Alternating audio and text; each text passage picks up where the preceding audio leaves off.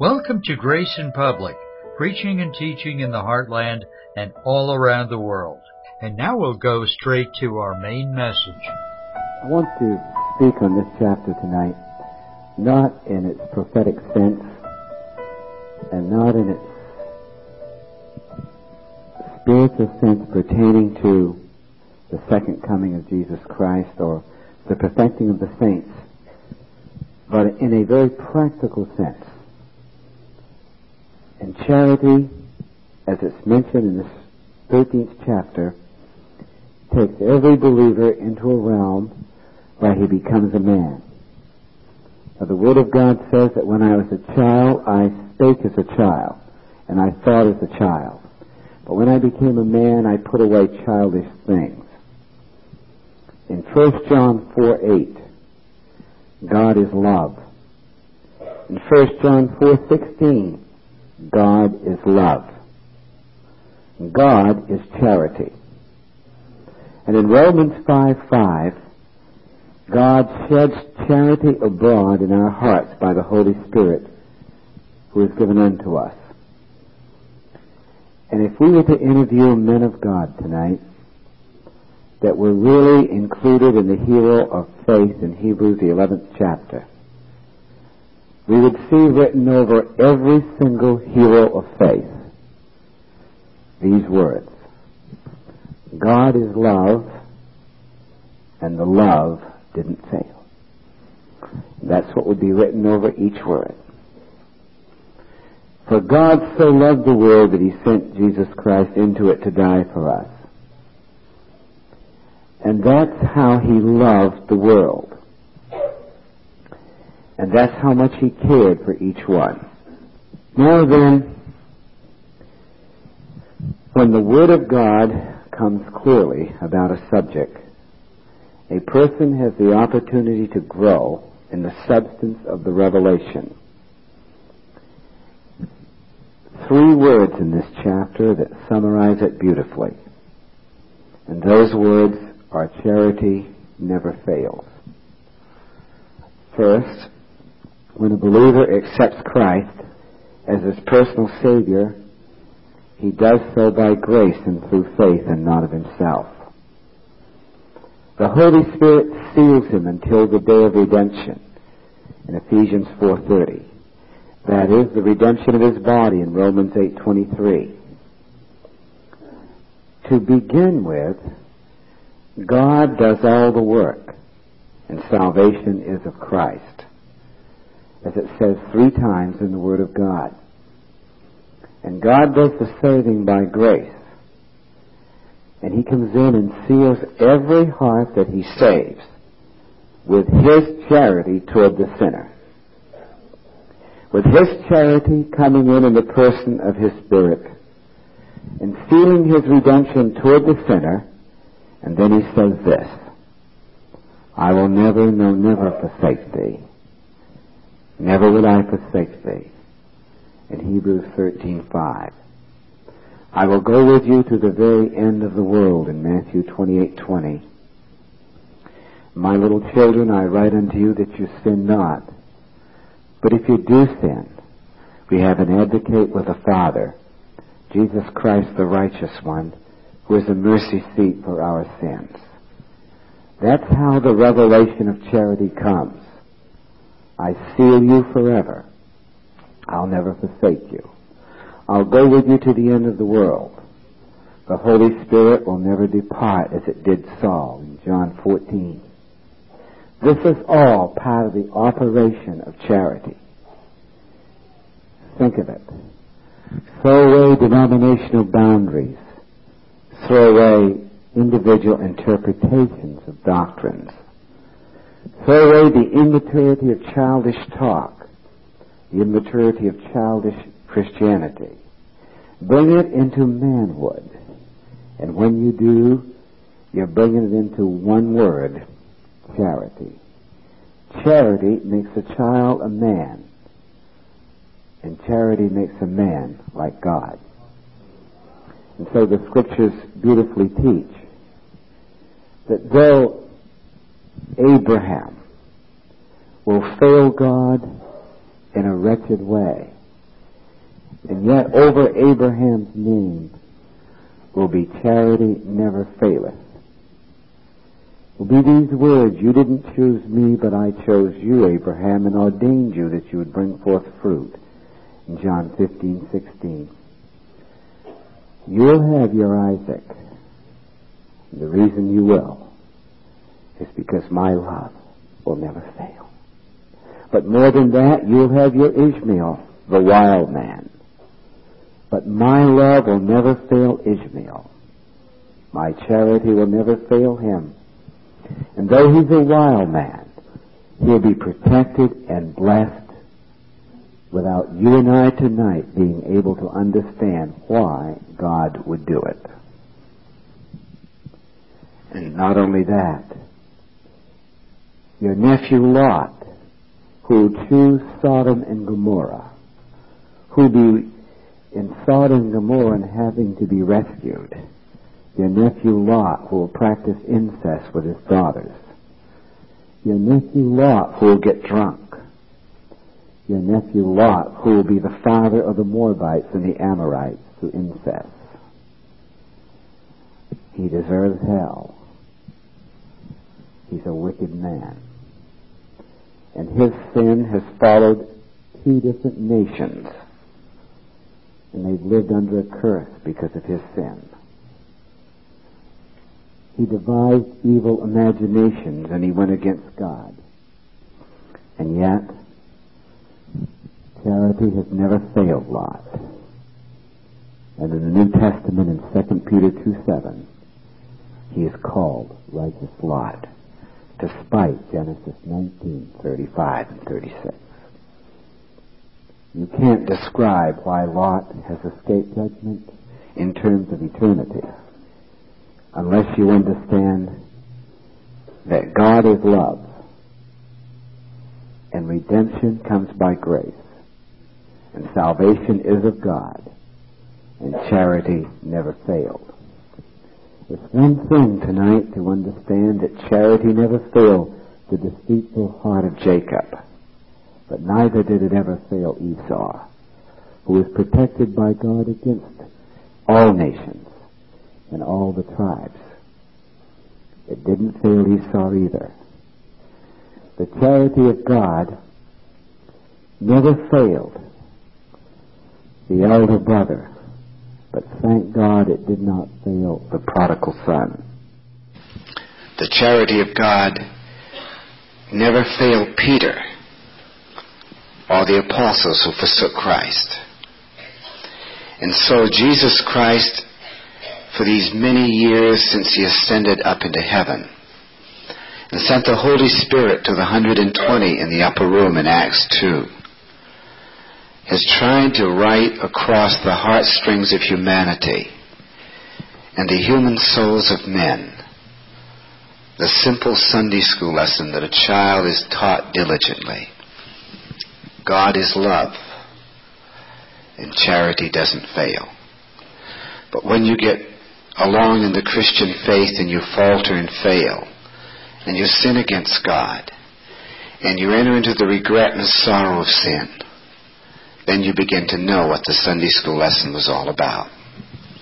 When you see your tongue critical after it's been taught to speak edifying words, when you use divisive means instead of means to build up, when you've been disloyal instead of practiced unity, when you've gone down and been unfaithful to a partner and done wrong and sinned, and then written over your heart as you rebound and come back to God through Jesus Christ are these words: God is love, and he didn't fail you.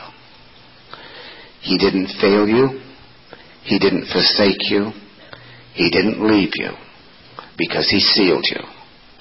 He didn't seal you until you made it. He sealed you until you were taken up to go home to be with him. He didn't seal you for a limited time until perhaps you committed a great sin. He sealed you right through your sin. That's what the scriptures teach.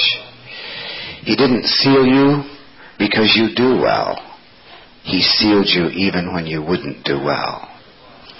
And though we may grieve Him and quench Him and lose our fellowship with Him, His sealing, according to the Scriptures, is unto the day of redemption. And if we could read in the 11th chapter of the book of Hebrews the divine meaning and the divine import behind this amazing chapter of the heroes of faith. And if we could look each one of those men of God into the history of their lives, whether it be Samson or Rahab, or whoever it might be, there's only one conclusion that we could make, is they are there as heroes of faith, because charity never failed them. And that helps me to understand tonight, in a much deeper meaning, that if we believe not, yet He abideth faithful, because He cannot deny Himself.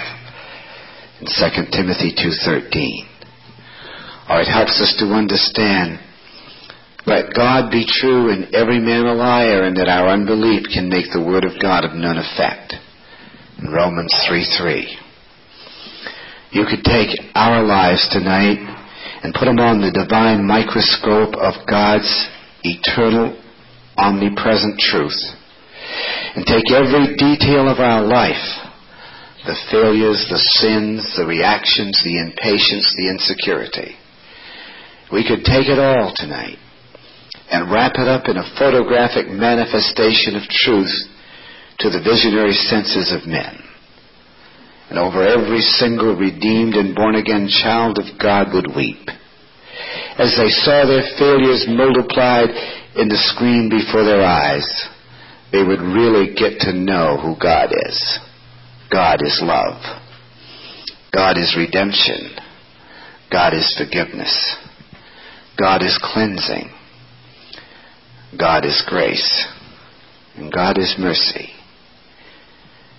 The little saying that God is good goes so far beyond our comprehension. Indeed, we could not even begin to live or breathe if we understood the love that followed the Ishmael as well as the Isaac, the Esau as well as the Jacob, the Lot as well as the Abraham, that followed us as well as men of God of old. Charity never fails. For this reason, Romans 5:5 becomes such a beautiful and special verse. He sheds abroad His love in our hearts. And in Ephesians, the 3rd chapter, that we might be filled with all the fullness of His love and of His person, and have the love that passeth knowledge. God is trying to do a new thing in America and the world of Christianity tonight. And it's not to revive people with the gifts of the Spirit, even though He may very well do that and does it well. But that's not what it is.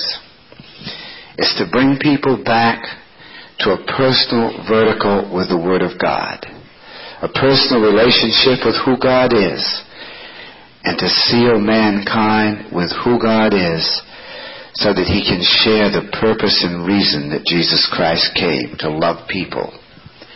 He said, I didn't come to condemn. I didn't come to judge. I came to save. I came to reveal charity. It's never been known before. It'll never be understood in your sacrifices upon your human conscience. You'll never realize it in all your religious meetings with your emotional ups and your emotional downs. You'll never be able to experience it in human relationships apart from divine impartation.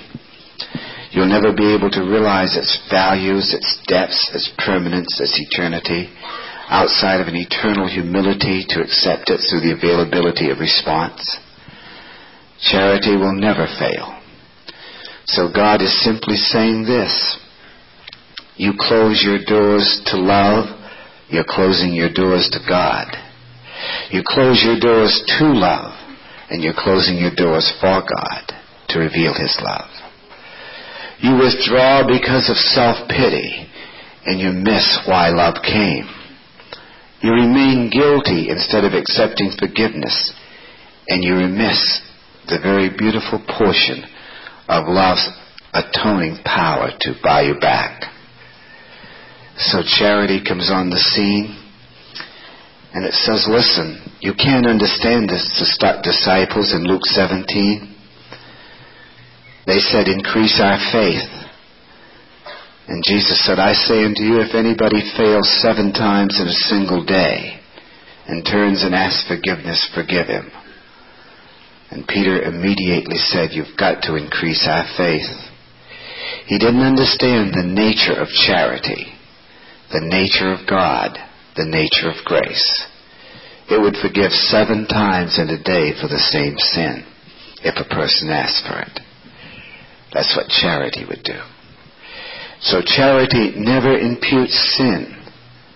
It never imputes unrighteousness to the believer.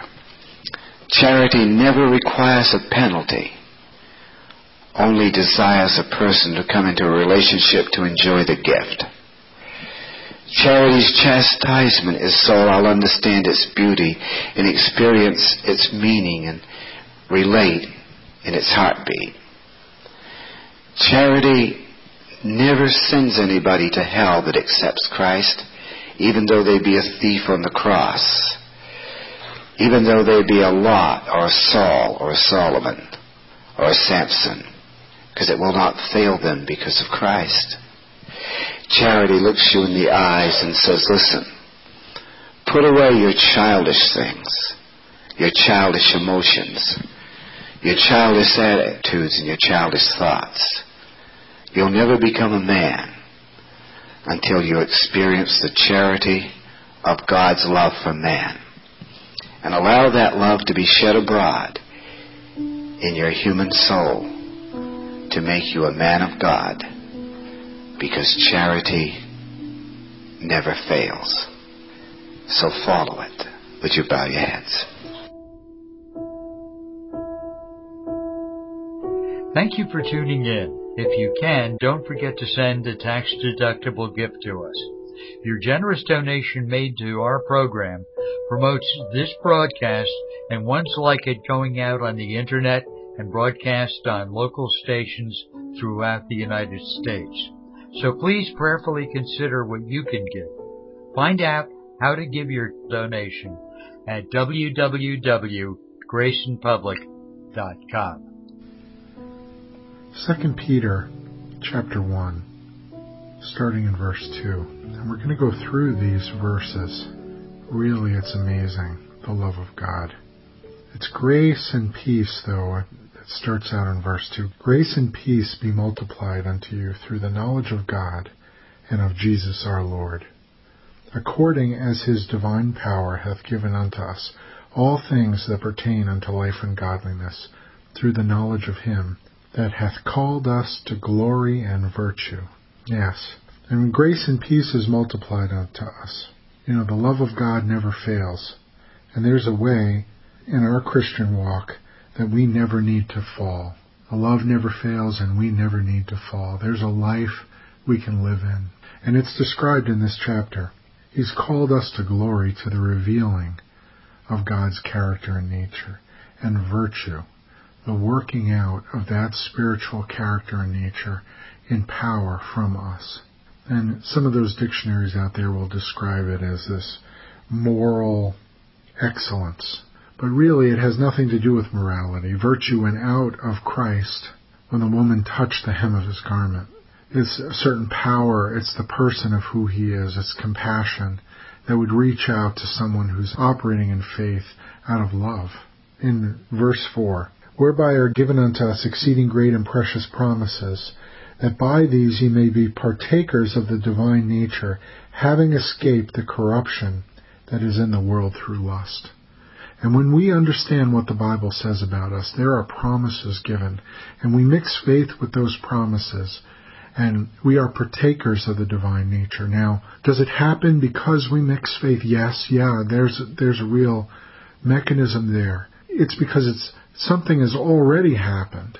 It's already happened at the moment of our salvation. It's already happened in the mind of God, that we've been made virtuous. And when we mix faith with the promises of God, when we operate in the grace of God, when we realize grace is multiplied unto us, we're not sin conscious, but we're God conscious. We realize that He's for us, and He's given us amazing things, and we discover them in the Scriptures. We escape. We escape the corruption. We escape the corruption that is in the world through lust, because we are no longer operating in our old man. The soul has been separated from the Spirit, and the Spirit is free to operate and act upon the soul and the body. The Holy Spirit, our human spirit, quickened, made alive, and functioning in life, not hindered by old patterns, but instead walking in newness of life. It says, and besides this, giving all diligence, adding to your faith virtue, and to virtue knowledge. I love that. Adding to your faith virtue. Now, what is that? Is that some sort of work that we do? Giving all diligence. No, the work that we do, if this is a work, is we add to our faith virtue. And that is in a real way saying, I have been made virtuous. That I am mixing faith, but I'm not walking by sight. I'm not walking by what I see. I'm not judging by my past.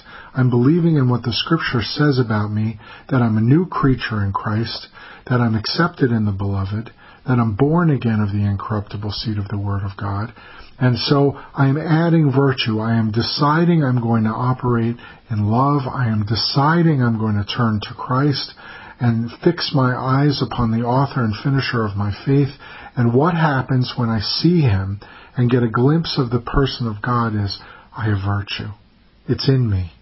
It's added to me. When I mix faith with the precious promises, like it says in verse 3, then I am adding virtue, and to virtue, knowledge. And I love this. That when I mix faith with the Word of God about what the Word of God says about me or a given situation, words that come from the pulpit, and I believe them, and there's truth there, and I am operating in the new person that God's made me to be, that light I receive, He gives me more light. And I have knowledge. I begin to learn. I am Spirit taught.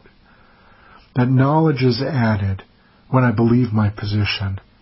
When I hear the Scriptures then while I'm walking in the Spirit in newness of life, knowledge is added unto me, unto us. And to knowledge, temperance.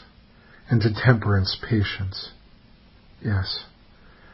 Temperance. That's interesting. Now that knowledge, I put it into application. Now you could say that loosely temperance there would be translated self-discipline. Really, it's true. Then I hear truth from the Word of God. But then situations come directly after church, early that next week.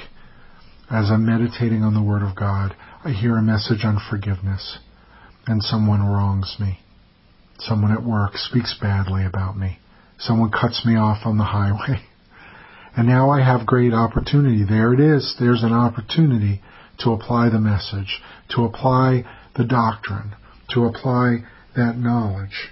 I then function in it. What happens when not only do I believe the message, but then I act as though I believe the message?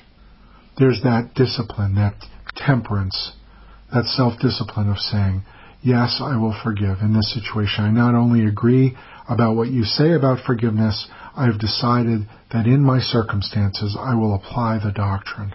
And it becomes real in my life. Not only is it something I believe in my heart, but it's seen by the world. It's seen by we see ourselves acting in faith and in truth. And there's something reinforced within us. And that person or those people in those circumstances that see us operating this way, Christ is revealed. To temperance, patience.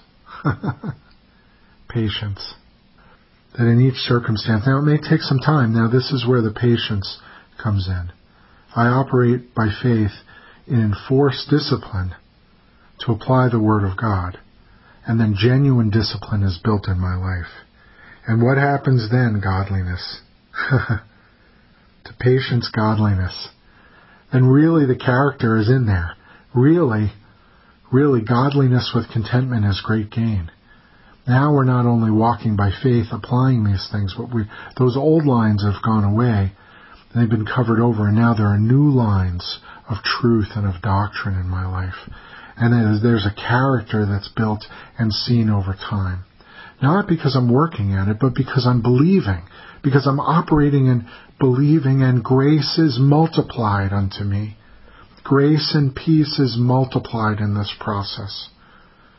As soon as I'm conscious of sin, putting myself under the law, I fall away from this process.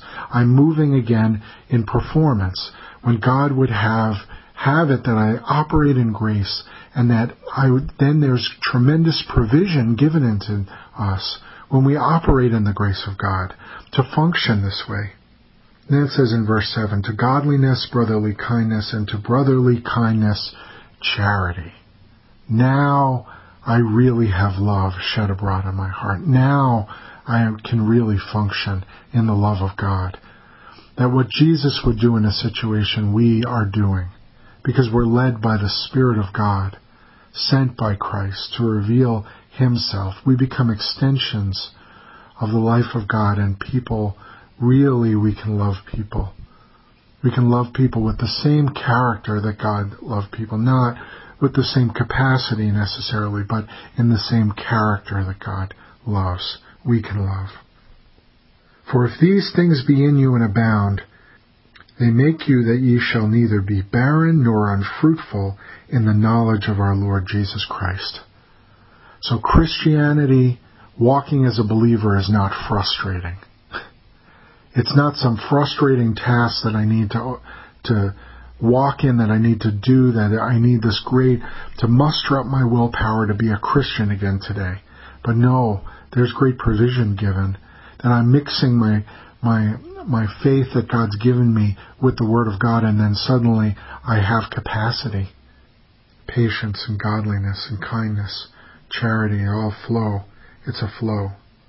But he that lacks these things is blind, and cannot see afar off, and hath forgotten that he was purged from his old sins, because he's living in sin consciousness. He's living in the old man. Wherefore the rather, brethren, give diligence to make your calling and election sure.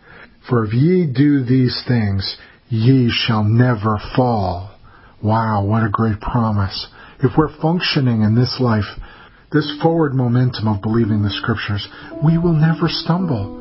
It says there, we will not stumble. We will not fall. We will go forward by faith. And God will be lifting us up. God will be carrying us through.